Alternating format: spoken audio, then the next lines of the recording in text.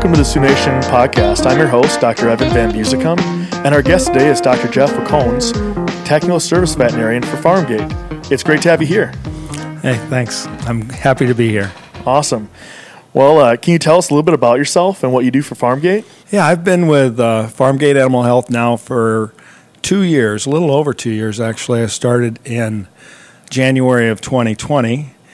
And, of course, we all know what happened in March of that year. So that first year was a little sit down and just talk to people on the phone or Zoom. So that was an interesting year, but have really enjoyed my time with them so far. Relatively young company with good people and good products.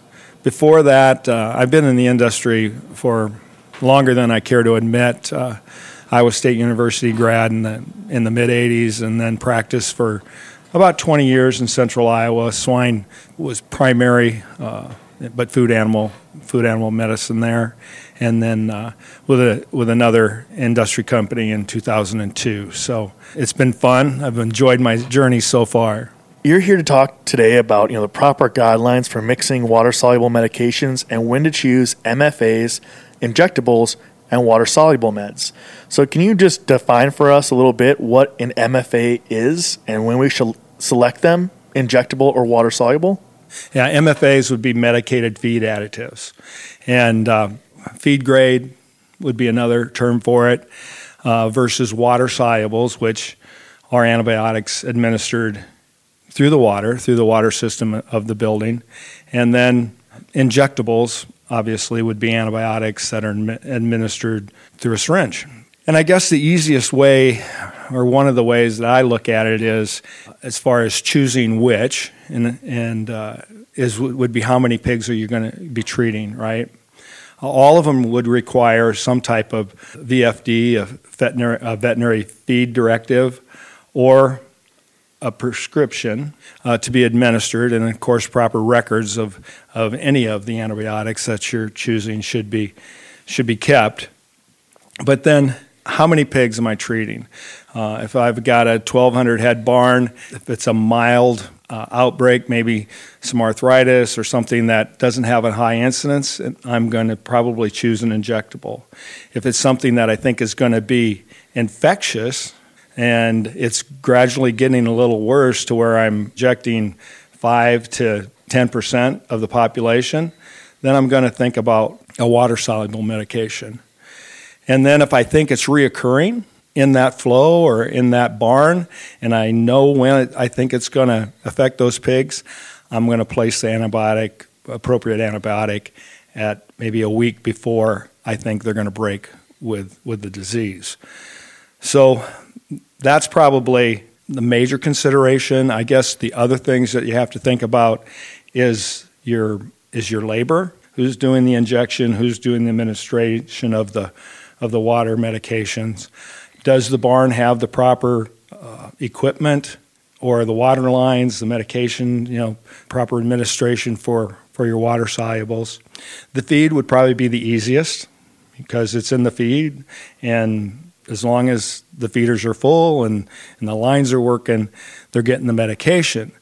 The problem with a feed additive, or a disadvantage, would be that it's probably going to take a longer period of time for the pigs to receive the medication.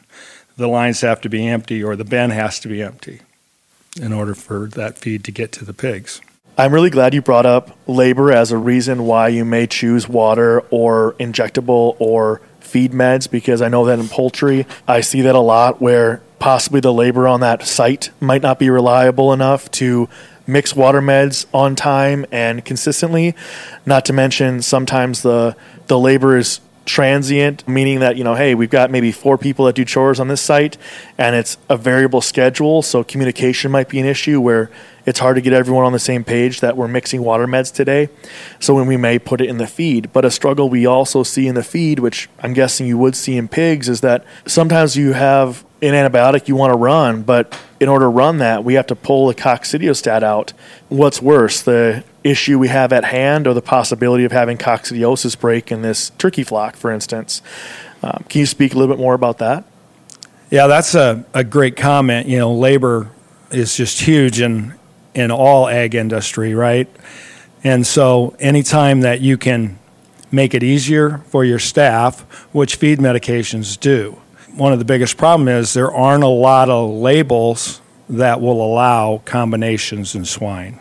Very few, in fact. And so that you've got some limitations in that realm.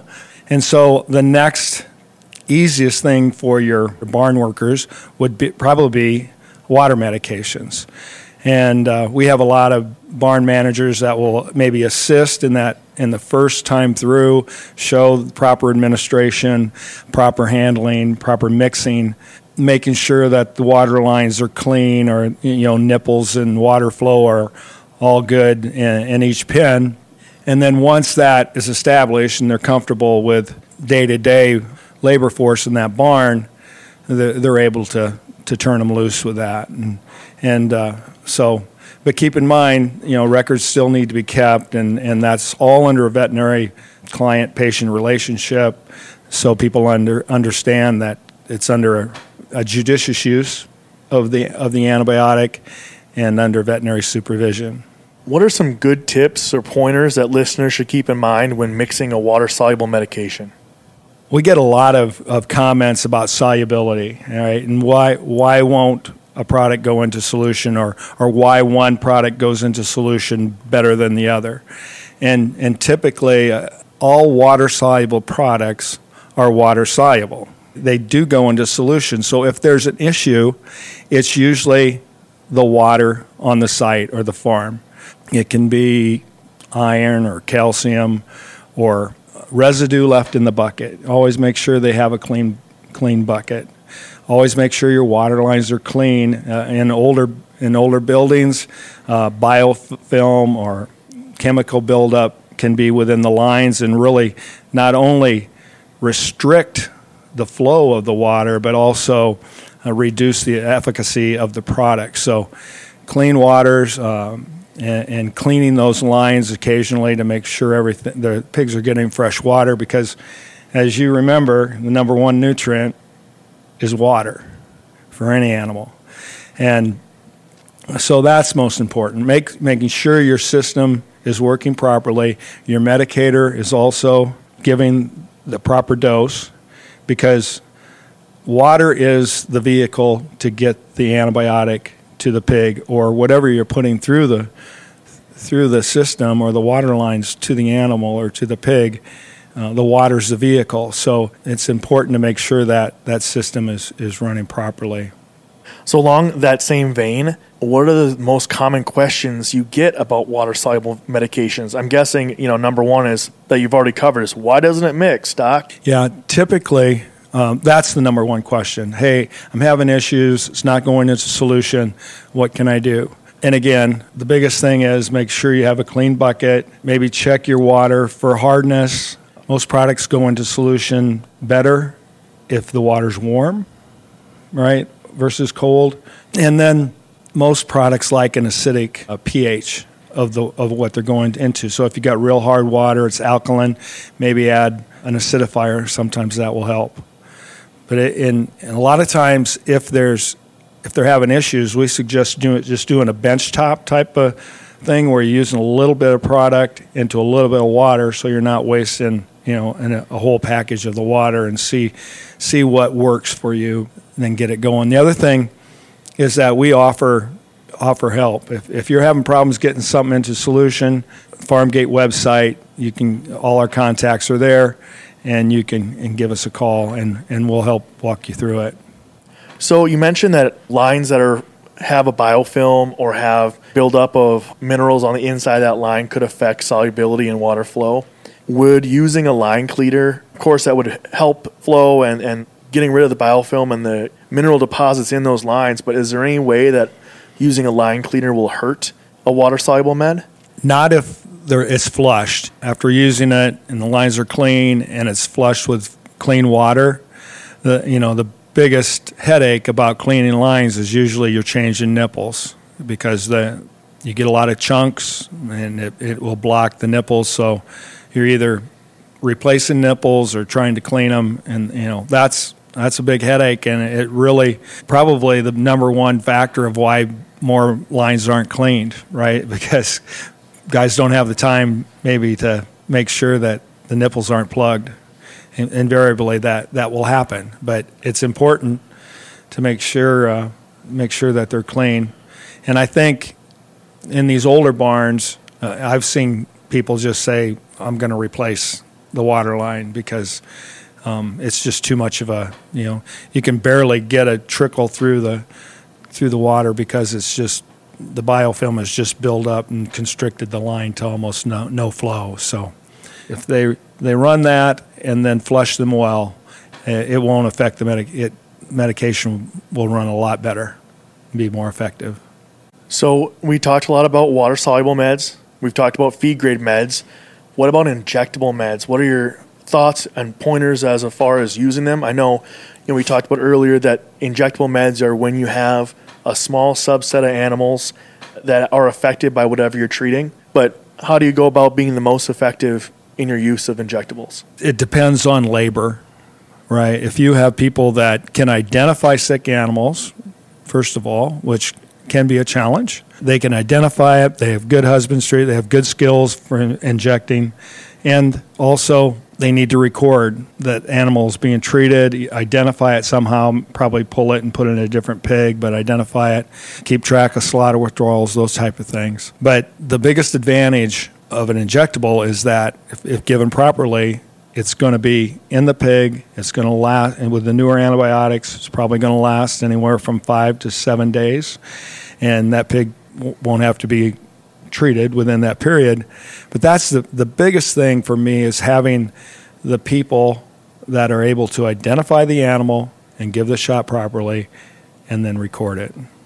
So along with identifying the pigs, what role does the actual stress of injectable meds play in the success of those treatments? Is that maybe another reason why you'd maybe go to a water med? I think so. The water meds and feed meds, there's little to no stress. One advantage about water meds is that generally a pig that is sick will continue to drink longer than it will continue to eat. They'll go off feed a lot sooner than they will stop drinking.